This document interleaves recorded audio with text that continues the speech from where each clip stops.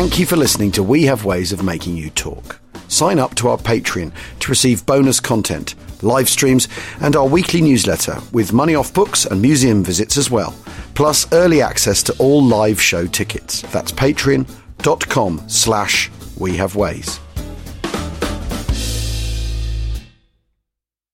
Over 25 years ago, on September 29th, 1998, we watched a brainy girl with curly hair drop everything to follow a guy she only kind of knew all the way to college. And so began Felicity. My name is Juliette Littman, and I'm a Felicity superfan. Join me, Amanda Foreman, who you may know better as Megan, the roommate, and Greg Grunberg, who you may also know as Sean Blunberg, as the three of us revisit our favorite moments from the show and talk to the people who helped shape it. Listen to Dear Felicity, presented by Walmart on Spotify or wherever you get your podcasts. This episode is brought to you by Paramount Plus. Get in, loser! Mean Girls is now streaming on Paramount Plus. Join Katie Heron as she meets the plastics in Tina Fey's new twist on the modern classic. Get ready for more of the rumors, backstabbing, and jokes you loved from the original movie with some fetch surprises. Rated PG-13. Wear pink and head to ParamountPlus.com to try it free.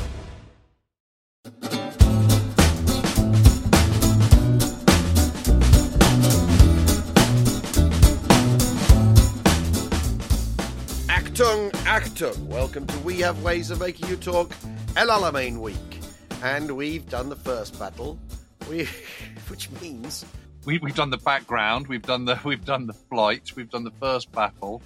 But so not far round the corner is the second battle. But James, we've been framing these with some verse, because you want to hear from the people going through this, I think. Well, I've chosen another one from Keith Douglas, just because, he was there.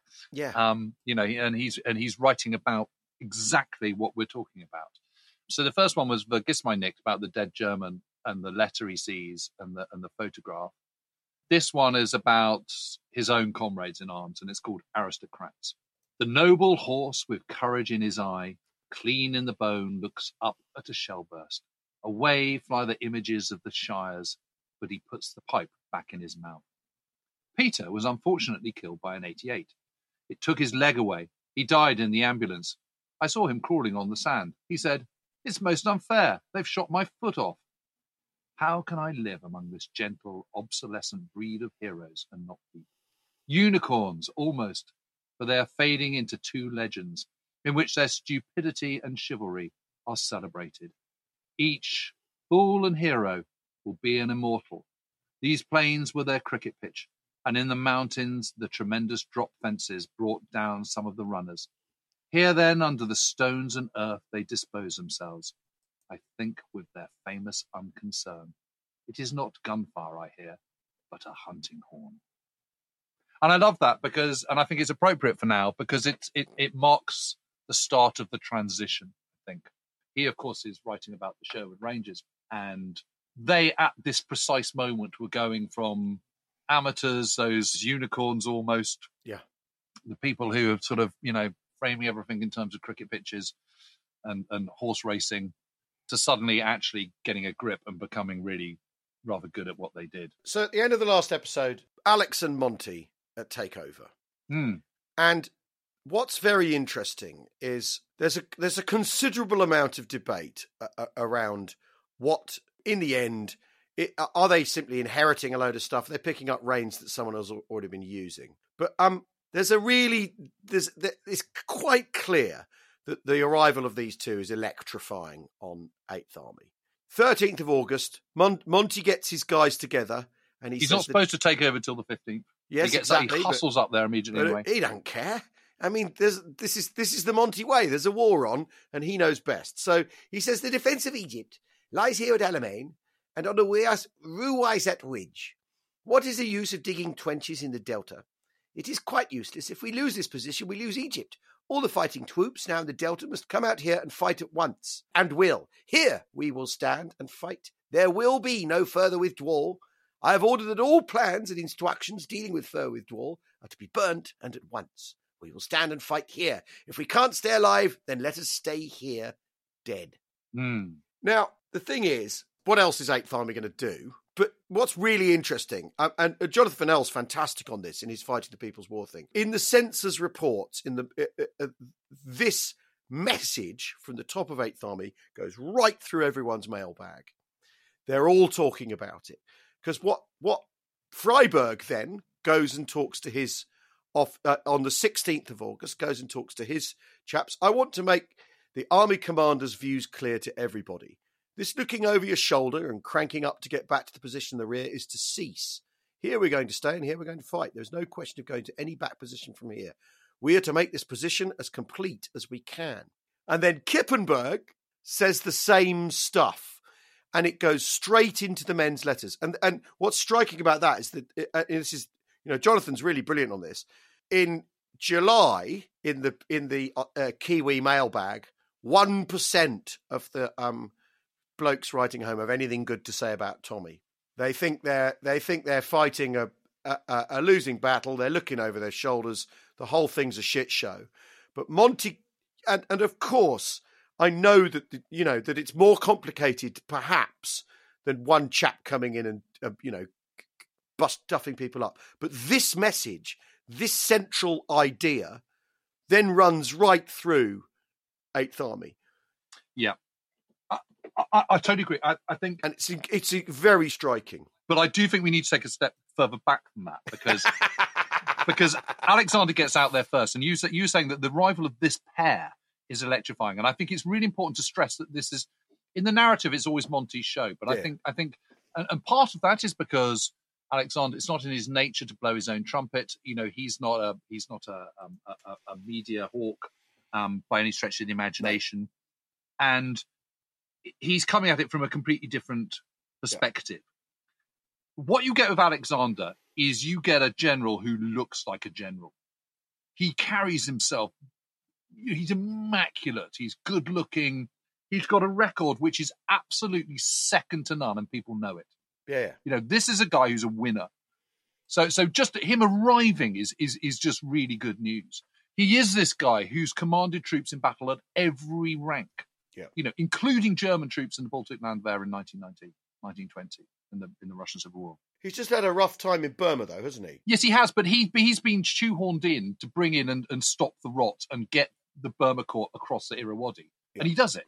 So he fulfills the brief that he's got. He's the last British soldier to leave Dunkirk, and his caps are made by his own hat maker in St James's with a sort of slightly higher peak, which he adopted from the Russians back in 1919. He rather liked the look of it. Lock & Co, I believe. If you ever are on St James, go in there and get your head measured with the head measuring machine that they've got. That because they've a selection of head measurements, including Monty's, where they've got the little thing that is your hat fitting. Charlie Chaplin, Monty, Her Majesty the Queen. There you are, same people. And so he comes already with there is nothing on him that suggests association with failure, with a lack of experience, a lack of knowledge. He's just got it, and he's got charm in abundance. And what he does is he wins people over. He's got a kind of aura about him, which no one else who has been in command in the Middle East or the desert, they just don't have it in the same way. He's just got this imperturbability, this calm assurance. And unlike Wavell, unlike Auchinleck, he's already seen in the Second World. I know Auchinleck was briefly in Norway, but he's overseen significant battles in command where he's absolutely cut the mustard. Yeah. So already that's a fill-in, because here's someone who means business. He's one of the kind of top draw guys who's come in. He's been and he goes around Cairo and he goes around all the base stations and he goes up to 8th Army, and what he sees is massively plummeting morale. And he understands absolutely that is a problem. And it is actually he who says to Monty, there can be no withdrawals, which is why we've got the independent company T-shirt with that on. Yeah. Obviously, it goes without saying that Monty is in complete agreement with him, and that there is not even a discussion over this. I mean, they are absolutely of the same mind. But it is Alexander, when he arrives, who says, there can be no more withdrawals. That is his line, and it is adopted. So it goes from command to army to corps to division to brigade, all the way down. And Monty's his hand on earth, really, isn't he? In this sort of relationship, isn't he? Exactly. And the other thing that Alexander says is he says Cairo has got too many distractions. It's too much of a flesh pot. It's too busy. There's too many distractions at the Gazera Sporting Club, at Shepherd's Veranda, all this kind of stuff. This is not the place. I'm going to move my headquarters out of town. I'm going to move it to Gazera, where the Giza, rather, where the pyramids are. And he sets up his own camp, which he calls Caledon Camp, which is after his ancestral land back at home in Ireland, which is Caledon, and his older brother is the Earl of Caledon. And Caledon Camp is set up, and he streamlines the whole thing. He says, I don't want all this fluff. I don't want all this. This is going to be a much more streamlined staff, and we're going to work hard in the desert, where we're going to concentrate on the job in hand and not kind of knock off at 3 and go off to Shepherd's Hotel and all this kind of stuff. Go and play polo. Well, yes, because that's the Monty thing about, everyone buggers off to the Shepherd's Hotel in Cairo and has a good time. And so this message is already come down to so he and Monty absolutely is one. And so he is the guy. So he says to Monty, right, I am going to protect you. He doesn't say this to Monty, but what he decides is, I'm going to protect Monty. I'm going to give Monty what he wants. I'm going to be the facilitator. And this is the other thing I think is really important to understand about Alexander, is that very, very few officers instinctively understand this, that as you go up the ranks, your role changes. And what he understands is that when he's a commander-in-chief of a command, rather than an army commander, his role is a facilitator. It's an overseer. It's the chairman of the board to Monty's CEO. And it's important that he is the buffer between Montgomery and Whitehall, Churchill and Brooke. Yeah. That any problems at that higher level go to him. He doesn't bother Monty with them. Monty's job is just to sort out 8th Army and nothing else. And so he puts everything that he needs to do and put in practice. And there is a lot of stress from Churchill right from the word go. You need to get on with it. You need to counterattack. Yeah. And Alex just dead bats it back. And so what it means is that Monty can go into the desert, have a look at 8th Army, and together with Alexander, they agree what needs to happen. They need to be resupplied. They need to be retrained. They need to work out the armor, particularly. It's how you use the armor in this environment that is the big conundrum. And the first thing Monty does when he sees Mary Conyngham goes, we've been really trying. We think it'd be a really good idea if the Desert Air Force and 8th Army Tactical Headquarters shared a headquarters. Put the two tents together. No. and Monty goes, brilliant. And Tommy Elmhurst loves him, says he's a veritable little tiger. And he stands up and does this speech to all the army commanders. So he gathers around the corps commanders and divisional commanders, plus the Desert Air Force guys. And he stands up and he goes, gather around. He says, there is no discipline in this army. None. And from today, anyone in 8th Army who bellyaches about orders received from his superior, whether colonels or brigadiers to divisional commanders to corps commanders, or corps commanders to me, will go very quickly to the worst place I can think of. The very worst. The veranda of the Shepherd's Hotel in Cairo. It's just amazing. Yeah. And Mary and Tommy just go, woo, bring it on. I mean, it is interesting, isn't it? Because Gott, who obviously isn't in this story. No. By the point he gets the job that Monty's inherited, a lot of people think he's done. He's also, it's a terrible appointment. He doesn't want to do it. Yeah, and he's totally tangled up in what's gone before, and the business of a new broom, and like you say, this combination. So you've got the sort of the smooth. I mean, if you could look at it, you've got the smooth establishment guy, which is Alex, because he very much is. He's a guardsman. He's very much establishment, and the sort of person Churchill likes. And then Monty, who also kind of fits the Churchill Maverick bracket. It's a perfect team. I mean, I don't want to sound like an idiot, but the creative tension of that pairing is really important. But Monty comes in, and one of the things I think what's really interesting about his assessment of 8th Army, and this is reflected, and obviously we've got to talk about Alam Halfa, but this is reflected in the Second Battle of Alamein, is he looks at 8th Army and he goes, right, there's things you can do that you're capable of, and there's things you are not capable of. And part of this 3Ms thing is when you're given stuff to do you can't do because you're not well trained enough or because your commanders aren't up to it. And you haven't got enough of it. You haven't got enough of the kit. Your morale goes down the toilet, and so you perform badly. And so whatever my strategy is, because I can't pull it off tactically, I have no strategy. And strategy could go hang. And so very much what Monty does is is a big part of his shakedown is to be realistic about 8th Army. Yes. Not to go, I can turn this thing into an absolute fighting blade of a machine in the time I've got. He thinks, right, this works, that doesn't work. Artillery has been proven, as we said in the last episode, to be particularly effective, certainly on the first day of the first Battle of Alamein. So is the Air Force. So let's harness that. So is the Air Force. So he's looking at it from the point of view of, right, and the thing that doesn't work and that I've really got to try and get a handle on is this cavalry charge stuff. Yes, but again, this is where he's got a meeting of minds with Alex, because Alex is also of exactly the same opinion that the conscript army, you need to keep it simple. Yeah. You need to supply them well, train them in the basics. Yeah. So they're like automatons. You need, it's Alex's idea to set up the battle schools, which is this idea that you have simple instructions, you use live ammunition, you give them a taste of what it's going to be like, so that when they go into action, they know what they're going to do. Yeah.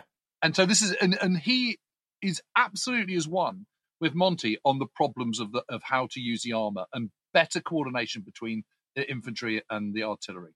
Yeah. So it is absolutely a marriage of minds. Yeah. And what's really interesting, guess who he chooses to be his chief of staff? Yeah, well, it's Dick McCreary. Who's been fired. Who's been fired by the Orkney and is waiting for a passage home. And he goes, you know a lot about armour, don't you? And McCreary goes, yes. And he goes, I want you as my chief of staff, because he recognises that understanding how you harness armour with infantry and artillery is key to the whole thing. So Monty immediately says to Alex, I see, the way I see this is creating a corps de chasse. So this is the exploitation force, which on one level looks exactly like the Auchinleck thing, which is punch a hole with the infantry and then the cavalry burst through. But it's not the same, because the corps de chasse is an all-arms unit. It's like a panzer division. It's an all-arms motorised combination which can exploit, and they're operating together. So my old friend Albert Martin, for example, who was in the 7th Motor Brigade, 7th Motor Brigade get taken out of 7th Armoured Brigade, Armoured Division, and moved into the 1st Armoured Division, which is the beating heart of the 10 Corps that he creates, this corps de chasse. Yeah. Get very annoyed. They have to paint over the jerboas and put on a pointless, useless, idiotic rhino instead. He gets very cross about it. But the point is, they're not just, and they're being retrained as anti-tank gunners. Yeah. On 6-pounders. Yeah. So the point is, you're using motorised infantry, tanks, with anti-tank guns and artillery together in a cohesive unit, and that's the big difference. And the other thing is, obviously, you get Monty stuff in, which is to train, which is what he's been doing in England. I met an Alamein veteran a very long time ago who said I hated him. He cancelled the beer ration, right? So, so Monty's footprint in looking after his men goes right down into literally into their daily habits. This guy knew it was him that had done that as well. So yeah. So this is the thing, and this, Montgomery makes his presence known. He makes sure he visits people. He's trying to inspire confidence in his generalship. He experiments with hats. There's that fantastic Australian bush hat picture where he's got tons of badges on. Jack Fraser is the guy, isn't he? He's in 6th RTR. He's with Mike. Do you remember what I mentioned the other day? Sam Bradshaw from Liverpool. Yeah. He's in 6th RTR. So he goes and visits 6th RTR, and they're really impressed with him. They like what he says. And he's wearing an Aussie bush hat at the time. And Jack Fraser says to him, why don't you try this beret, sir? Yeah. And they put him in a Grant tank. And Monty goes, do you know what?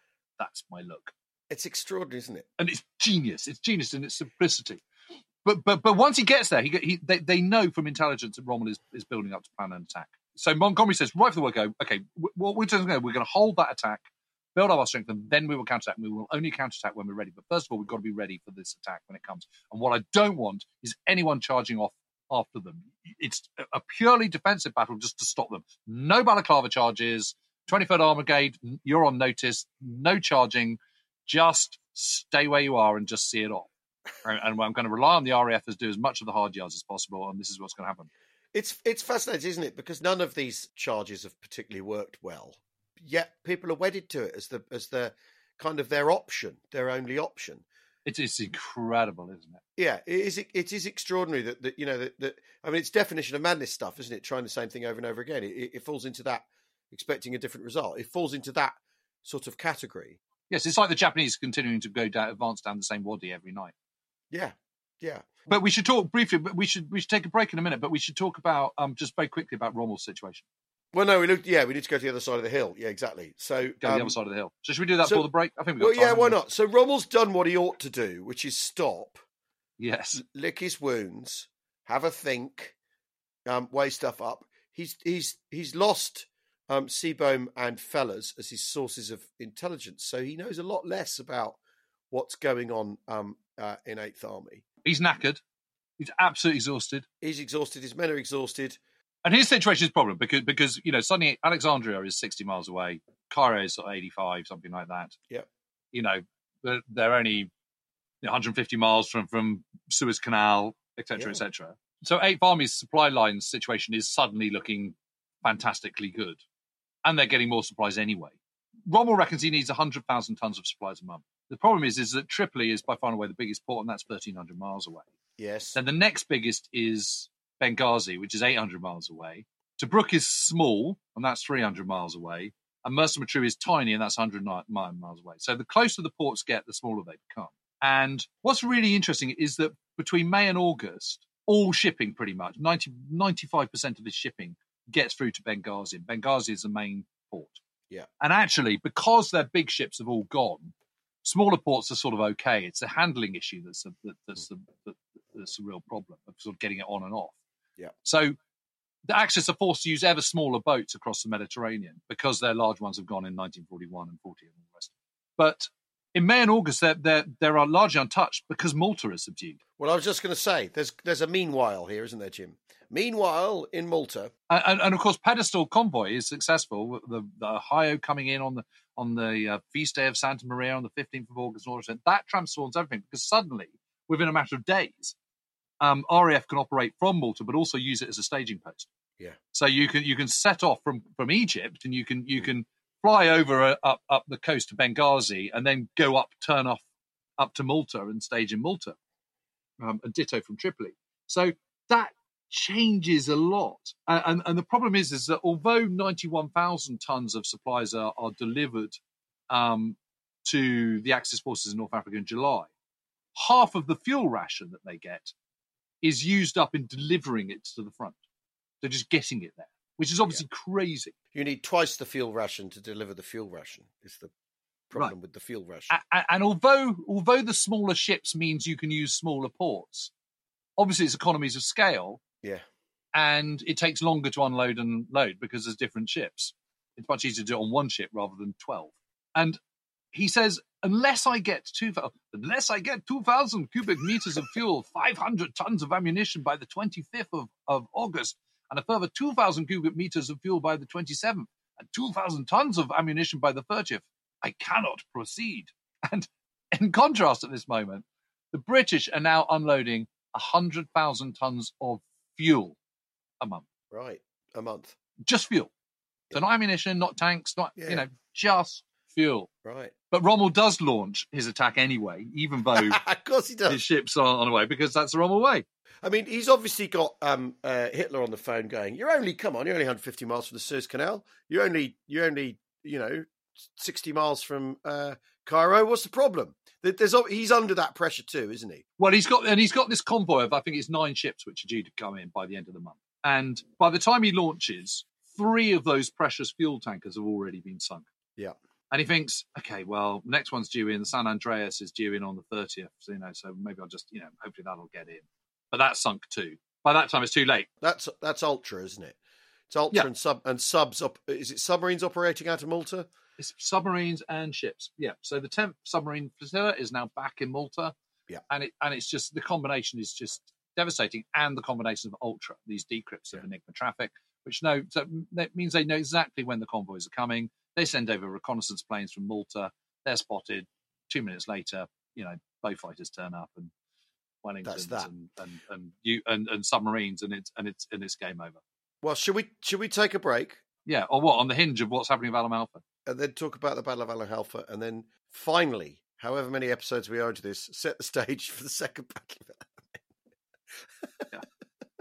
Alam. Yeah. We'll be back in a second. Over 25 years ago, on September 29th, 1998, we watched a brainy girl with curly hair drop everything to follow a guy she only kind of knew all the way to college. And so began Felicity. My name is Juliette Littman, and I'm a Felicity superfan. Join me, Amanda Foreman, who you may know better as Megan, the roommate, and Greg Grunberg, who you may also know as Sean Blunberg, as the three of us revisit our favorite moments from the show and talk to the people who helped shape it. Listen to Dear Felicity, presented by Walmart on Spotify or wherever you get your podcasts. Here's a cool fact. A crocodile can't stick out its tongue. Another cool fact, you can get short-term health insurance for a month or just under a year in some states. United Healthcare short-term insurance plans are designed for people who are between jobs, coming off their parents' plan, or turning a side hustle into a full-time gig. Underwritten by Golden Rule Insurance Company, they offer flexible, budget-friendly coverage with access to a nationwide network of doctors and hospitals. Get more cool facts about United Healthcare short-term plans at uh1.com. Ryan Reynolds here from Mint Mobile. With the price of just about everything going up during inflation, we thought we'd bring our prices down. So to help us, we brought in a reverse auctioneer, which is apparently a thing. Mint Mobile Unlimited Premium Wireless. How to get 30, 30, bit to get 30, bit to get 20, 20, 20, bit to get 20, 20, bit to get 15, 15, 15, 15, just $15 a month? Sold! Give it a try at mintmobile.com/switch. $45 up front for 3 months plus taxes and fees. Promo rate for new customers for limited time. Unlimited more than 40 gigabytes per month. Slows full terms at mintmobile.com.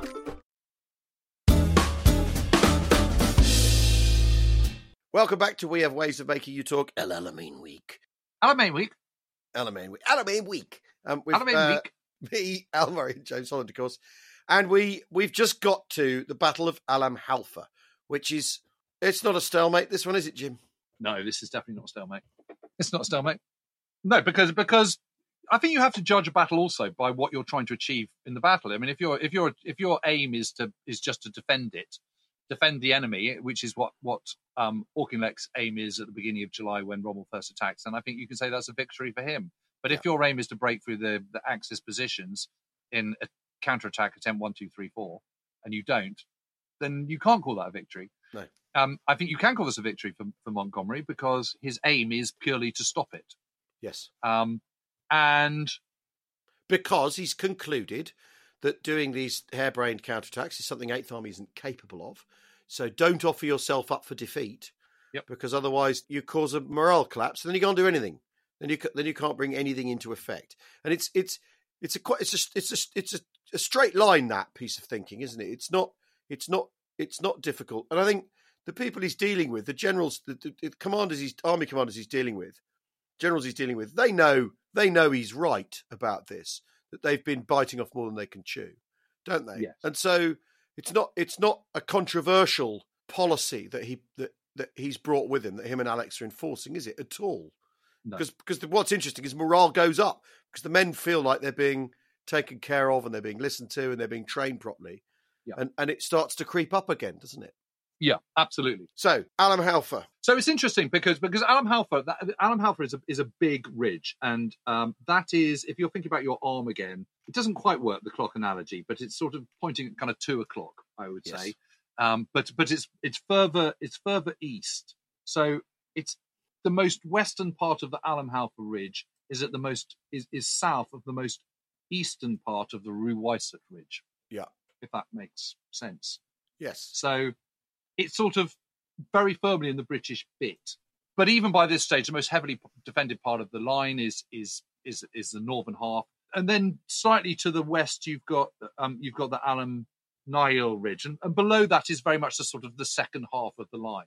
Below Alam Halfa and Alam Nail, all the way down to the Katara Depression and the Himaymat feature, this weird kind of sort of Monument Valley kind of looking thing, is the second half of the line. And underneath south of the Alam Halfa ridge it's interesting because that's the bit where, do you remember when we were talking about the Alamein line in an early episode, we were saying there's all these weird little cliffs and some 3 foot high, some 20 foot high, these little escarpments and stuff. And it's much more gravelly there. It's a completely different part of the line to the very northern bit. But his plan is basically exactly the same as the Ghazala line. Yeah. Which is to cut through to the south, cut through, and then cut up behind and encircle them in a drive to the coast. And that's exactly his plan for the Ghazala line, and exactly now for Alam Halfa. And it's interesting because suddenly that feels a bit stale. And it feels like Rommel's run out of ideas. Well, an Eighth Army's changed as well. It's being handled differently. So his circumstances have altered. He's running on a set of assumptions, isn't he? But it'll be the same old thing. British are going to defend this in the same way and get this wrong in the same way. And there's been a deliberate change in defensive policy. I mean, he still does get round the bottom of the line, doesn't he? Well, sort of. So it's interesting because he attacks on the night of the 30th. Yeah. And they get hammered while they're coming through by the RAF. Wellington's come over and they're struggling through minefields. And because Monty knows what his plan is, he can prepare for it. So 7th Motor Brigade, my old friend Albert Martin, he's down there now having retrained with 6-pounders. Yeah. And so they've got a screen of motorised 6-pounders attached to, which they've quickly unshackle. And they're waiting for the tanks to come onto them. And as the tanks approach, they just open fire and they start hammering at these things. And then once they start getting, too close, they hitch up their 6-pounders and move out of the way. Yeah. At which point, yet more RAF come over and pound them as they're kind of struggling to make much advance. 30 Panzers are hit and going up in smoke in quick order in that morning of the 31st of August. General Neyring, who is the commander of the Afrika Corps, he's wounded. And by 9 a.m., they're 3 hours behind schedule. Yeah. And as we all know with these things, getting behind schedule is not great. And also, it's daylight now. It's daylight now. And it's daylight now. So you can be seen miles off. Also, you also have 6-pounders now, which you didn't have before. Yep. So the scales have been evened in terms of what you can do anti-tank wise. And as you said, people have been trained for exactly this role. And you're coming along the valley, effectively, although it's dead flat, below Alam Nail and Alam Halfa. Yeah. So the British, the 8th Army is on those ridges, and you, the Afrika Corps, are not. Yeah.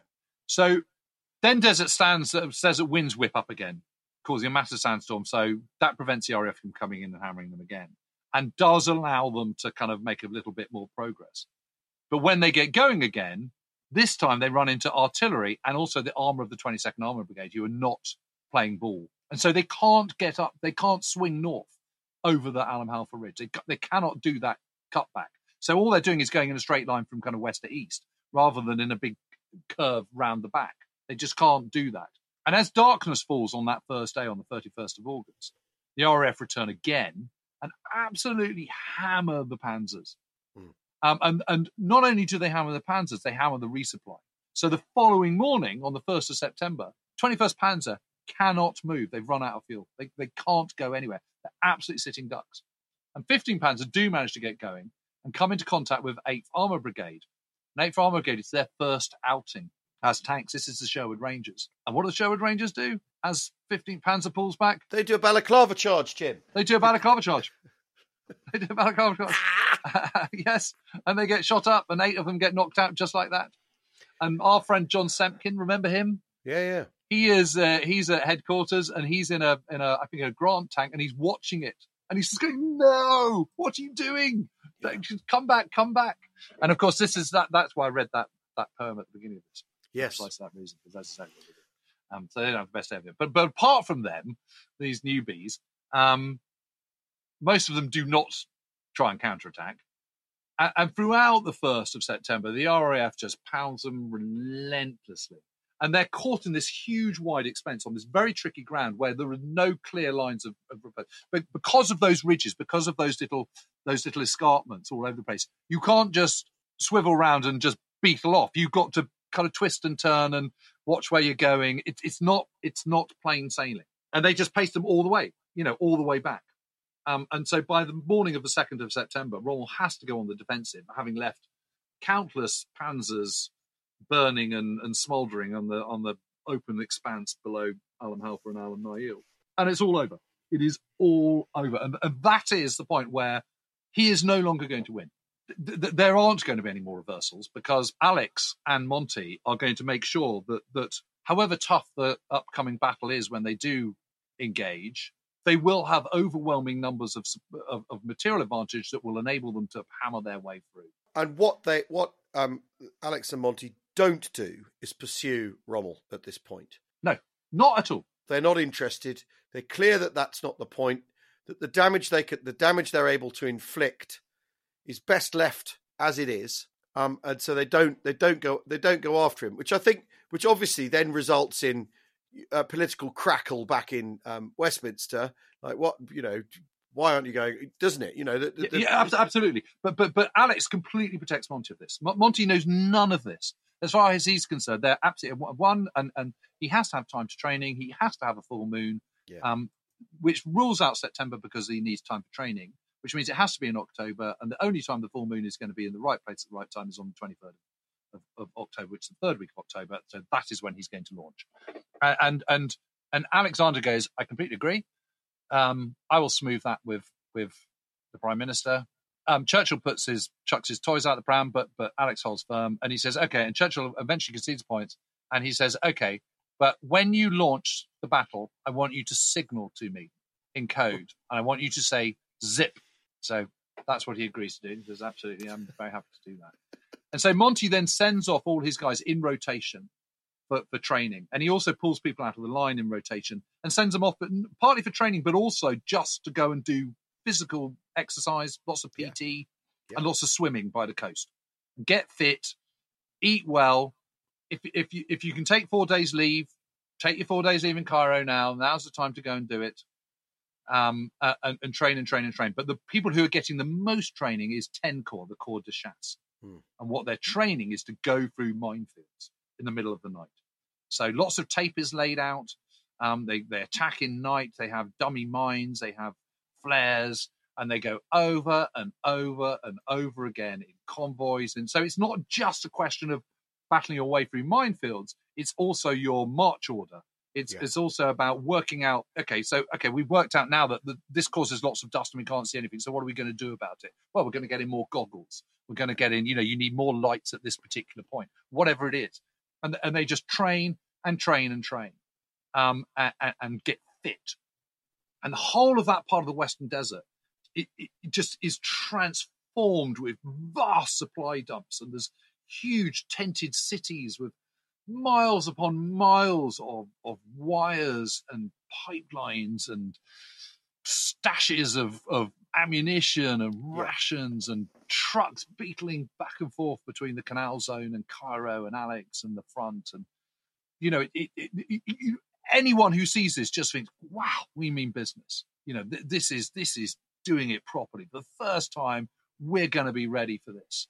You can argue, and John McManus would, that this is the Lend-Lease effect really coming into bloom, isn't it? Is that the British have decided to pause here and let Lend-Lease sort of kick in, float and float all boats, as it.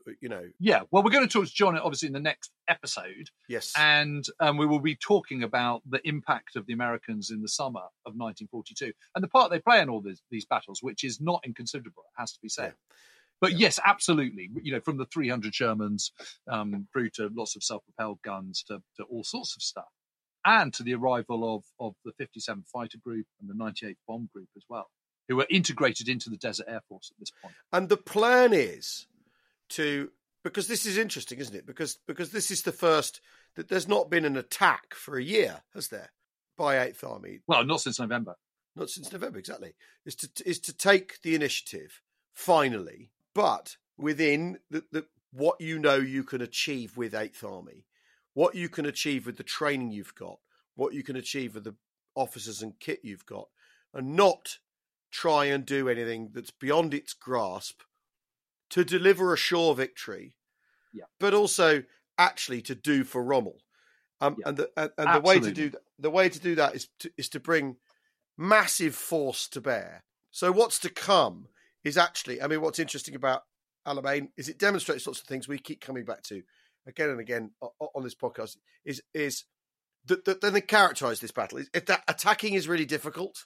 That's the first principle, in this modern combined arms mechanized warfare is attacking is really, really hard, which is why when, as we'll see, things don't necessarily pan out exactly as they're hoped for. But I think before we get on to the final battle, which will be in the next episode, yes, I think it's worth just looking at the Axis perspective. Well, yes. Where they're absolutely. at in the last sort of 10 minutes or so.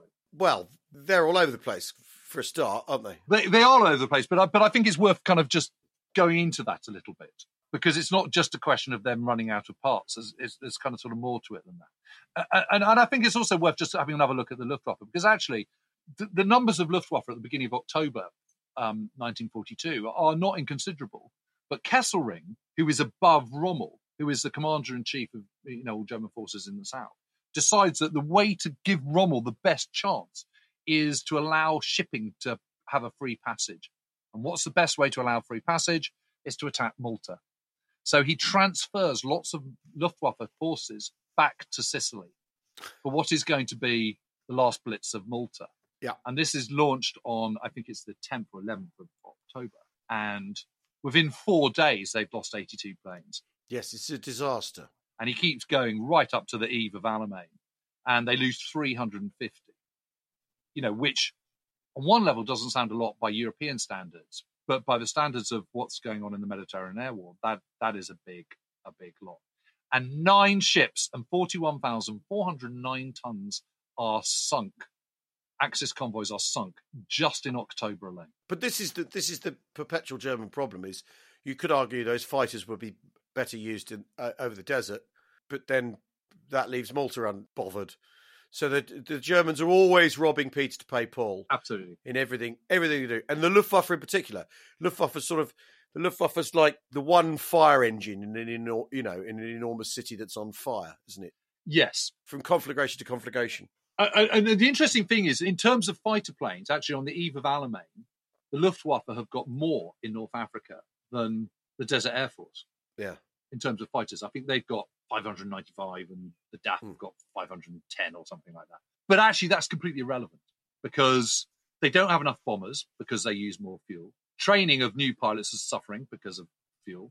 Ground crew has started to be stripped out for Luftwaffe Field Division, so they haven't got enough ground crew. So the knock-on effect in North Africa is that ground crews are, obviously struggling for lack of parts. They're also struggling for lack of numbers to do the job. It's just too much for too few. Air crews are struggling for lack of fuel. And because bombers are harder to maintain and use more fuel, they're reduced in numbers. So their effectiveness is not great. And of course, we haven't talked about it, but there's, all the raids by the SAS and the LRDG, Sidi Hanish, on the 27th of July, where 31 planes are destroyed. That's the biggest, but there's others. That's rubbing their noses in it. It's rubbing their noses in it. And then there's another big blow, because the other way is that the British way is to not worry about individual scores and worry about what the mass is achieving. Whereas there is still this cult of the Experten within the Luftwaffe. And obviously one of the greatest aces of all, if not the greatest ace of all, is Hans-Joachim Musse, who's the star of Africa, who's this extraordinary character, kind of sort of very feminine looking, son of a general. His sister gets murdered in Germany. He's a total maverick. I mean, completely eccentric, absolutely bonkers, but completely brilliant at what he does. And on the 1st of September, during the Battle of Alam-Halfa, he shoots down 17 British aircraft in one day. They're all fighter planes. He's absolutely incredible. But it's absolutely clear that he is a totally busted flush, that he's suffering very, very badly from combat fatigue. And on the 26th of September, he's involved in this fight, this dogfight with this obviously very, very skilled Spitfire pilot. And they just fly round and round and round, and neither can get on the tail of the other. Eventually, they're involved in this kind of sort of 300 feet off the deck, kind of, high-speed pass at each other. They both brake in the opposite directions, and then, but he hits the Spitfire pilot, and he's just climbing out, and he sees the Spitfire start to burn, and then dives down on him and knocks him out. But when he then touches back down, as his engine cuts out, he falls asleep in the cockpit, and he has to be pulled out. He's covered in sweat. He's absolutely broken. And then a few days later, on the 30th of September, he's flying one of the new ME-109 Gs. One of the problems with the Gs is that they've got this they don't have ball bearings in, they don't have the right sort of thing. So the engine starts to overheat and it catches fire and he has to bail out. And as he bails out, he hits the stabilizer at the back, knocks himself unconscious and plummets to the ground, and that's him done. And it's a massive blow to the morale of the Luftwaffe as a whole in North Africa, that they're gilded, the most brilliant of them all has finally succumbed, and it's kind of symbolic of the kind of mire in which they find themselves. And that's not good, because that means that they've got the RAF got that sort of massive material advantage for the battle to come, which is going to prove, frankly, decisive. And Rommel knows that he's in a terrible situation. And, it's interesting when you look at it. So do you know our old friend Hans von Luck? Do you remember him? Well, yes. I mean, his account of all this is very. I've always taken with a bit of a pinch of salt. That he goes that because he goes all the way to see Hitler, doesn't he? And I knocked the dust out of my uniform and explained to the all that. Well, he gets out to Mersa Matruh on about the 21st of September, and he's been called in by Rommel to take over the command of the reconnaissance battalion of 21st Panzer. And when he gets to Mersa Matruh, everyone's about to move. Rommel is about to go back to Germany and talk to Hitler. Galzer, his chief of staff, is about to go back too on leave. Also, the Nering is ill, so he's about to be replaced as the Africa Corps commander. Yeah, and so it just looks like the whole command is just suddenly collapsing before him. And it's kind of interesting that same day that Rommel flies off to Germany, the 23rd of September, is the same day that the Joseph N. Teal Liberty ship is made, within 10 days. Yeah.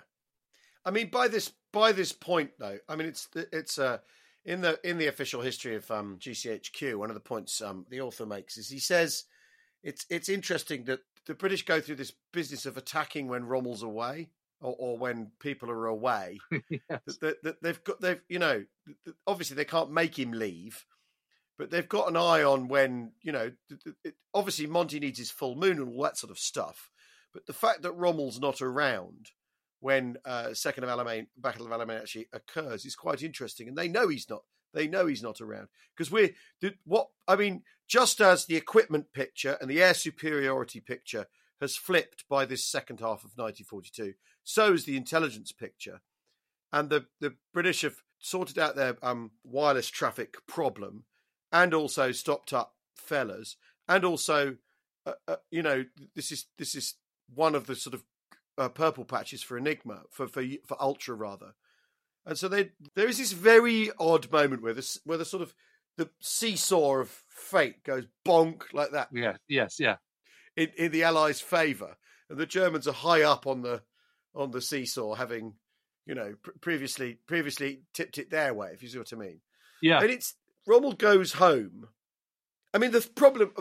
Rommel goes and sees Hitler. The problem with von Luck's account, though, is that von Luck says, yes, of course, Rommel was depressed and everyone was fed up and tired. Maybe von Luck's writing for a post-war audience a little. Yeah, but very possibly. We just don't know. But things are. I mean, Rommel does know how bad things are, and does know how sort of strung out he is. But that doesn't mean he says to Hitler, "Actually, you know what? We need to withdraw to Tobruk." He doesn't say that. No, exactly. That's the point. He doesn't do any of that. He doesn't say that. He goes and sees Keitel, Jodl, and Hitler himself. He has a one-to-one audience, and he says, I've now got a battalion holding a mile of line. We're putting down lots of mines, but the problem is lots of people are getting sick because the rations aren't getting through, and so they're not getting enough food, and the food they're getting is not good enough quality. Needs to be sorted. We're being bombed and strafed all the time. It's very difficult to kind of hold this line.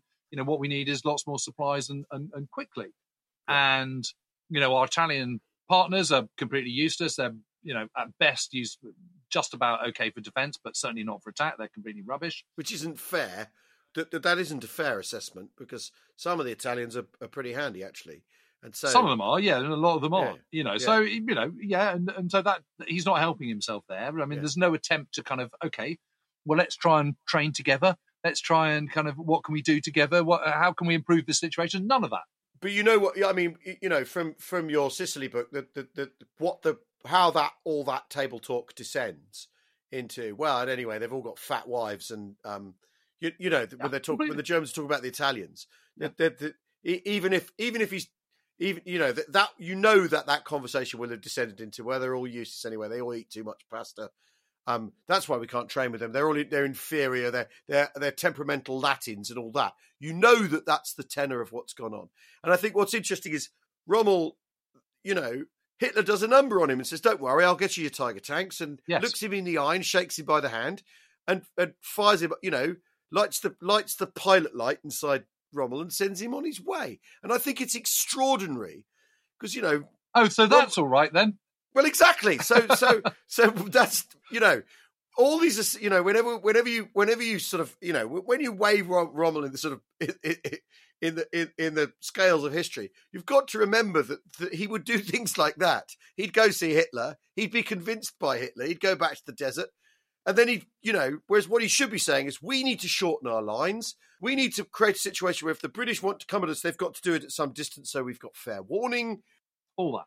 Because after Alamein Halfa, things are static, essentially. So it's not like you'd be retreating in the face of an advancing enemy, which is the thing you don't do, militarily, if you can possibly avoid it. It's very peculiar. And all it takes is the old Führertacht, the old tap on the elbow and the unwavering glare in the eye. Blast of halitosis, and he's exactly. Off. And he goes, "Oh, okay, that sounds brilliant, my All Führer." right, boss. Okay, boss. And maybe You're sure about those tigers, are you? Well, exactly. When's he made a field marshal? After July. In July. You see, so that's all part of it too. Hitler's very, very keen at promoting people and making them feel great about themselves, even when their situation. Well, often, especially when the situation is really, really, really tricky. And that's got to be all part of this. The Desert Fox is as vulnerable to the Führertacht as anybody else in the German establishment. Absolutely. And but the other thing that I think is brilliant about this, and just crazy about this particular trip that he does, is he also catches up with Goering and says that, the Luftwaffe aren't really putting their weight. Oh, yeah. And he says, and by the way, the British have now got Hurricanes armed with 40mm cannons, which are destroying Panzers. And Goering goes, "Quite impossible. Nothing but pilots' lies. All the Americans can make are razor blades and refrigerators." Oh, God.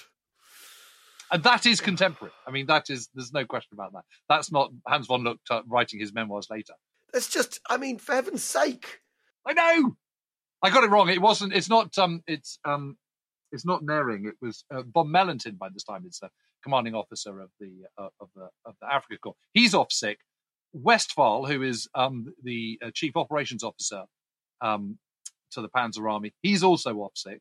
So von Thoma is now the temporary commander of the Africa Corps, and General Jörg Stummer is acting commander of the Panzer Army. I mean, what a mess. So they're undergoing like an organisational sort of convulsion, if nothing else, aren't they? Yeah. Everyone's getting used to new people. You could argue it's a mirror of what 8th Army's going through, except only at the top, 8th Army. There's not this general comb through. And also the star guy has absented himself. I mean, the scene is set for a titanic struggle. That thing Goering says, it's funny, but it also just sort of illustrates the absolute bitter tragedy that is the Second World War. That Goering's assessment of what American industry could deliver to the war is so stupid, is so ill-judged. Yeah. And at the core of all the German decision-making is people that thick and ill-informed. They're the people causing this tragedy on the continent of Europe and all around the world. We laugh at it, but it's the diabolical heart of this whole thing. It's people living in a fantasy world. Absolutely. Spending lives on their fantasy, running into reality. And I